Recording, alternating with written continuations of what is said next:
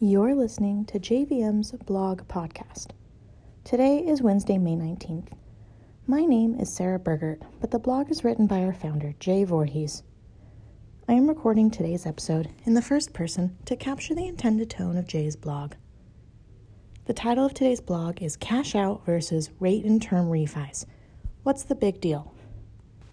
Borrower reduces monthly payments by $4,700 per month.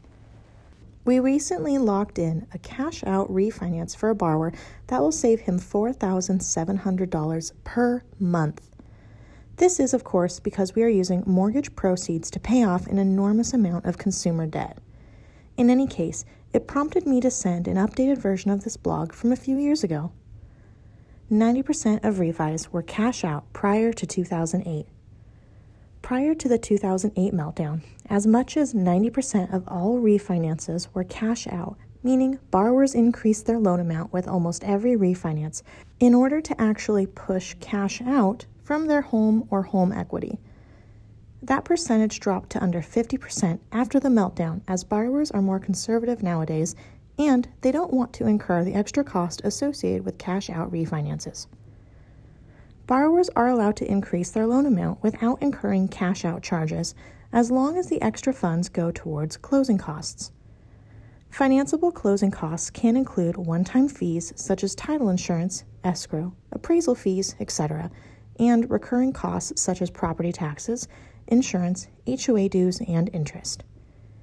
In California, borrowers are also allowed to get the lesser of $2,000 or 1% of the loan amount as cash and still avoid cash-out charges.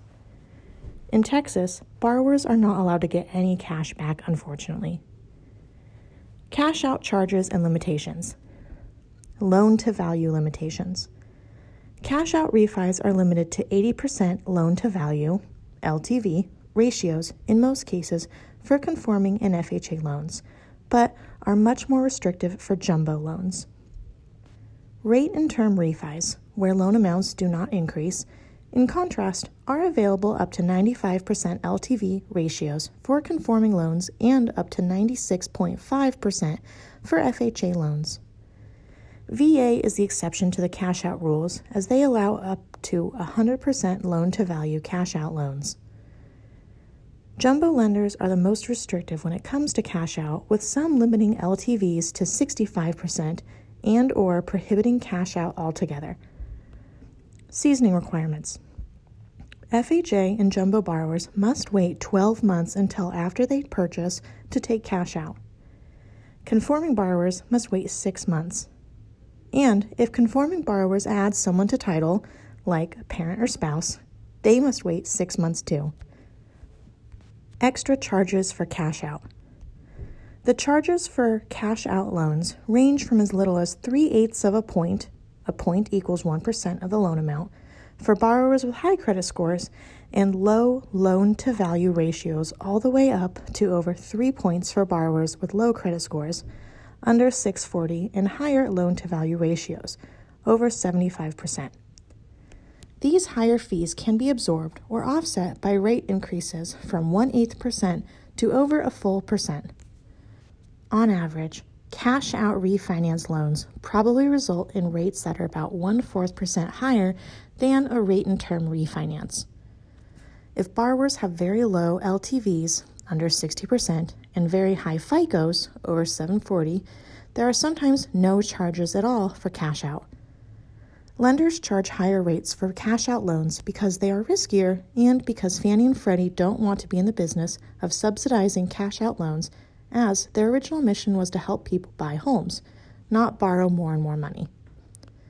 Should borrowers still take cash out?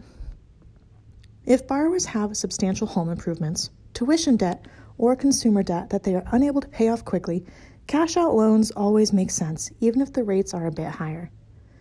We frequently save borrowers thousands of dollars every month with cash-out loans, as mentioned in the first line of this blog. Because rates remain surprisingly low in the face of recent inflation concerns, borrowers with any type of cash-out needs would be wise to consider their options now. Thanks for listening to JVM's Daily Blog Podcast. To learn more about the topics discussed in this blog or to get more information about our mortgage services, contact our team by phone or email. Our team's contact info is listed in the notes for this episode, and we are available 7 days a week. To read this blog or any of Jay's hundreds of blog posts, you can visit our website at jvmlending.com. Thanks for listening.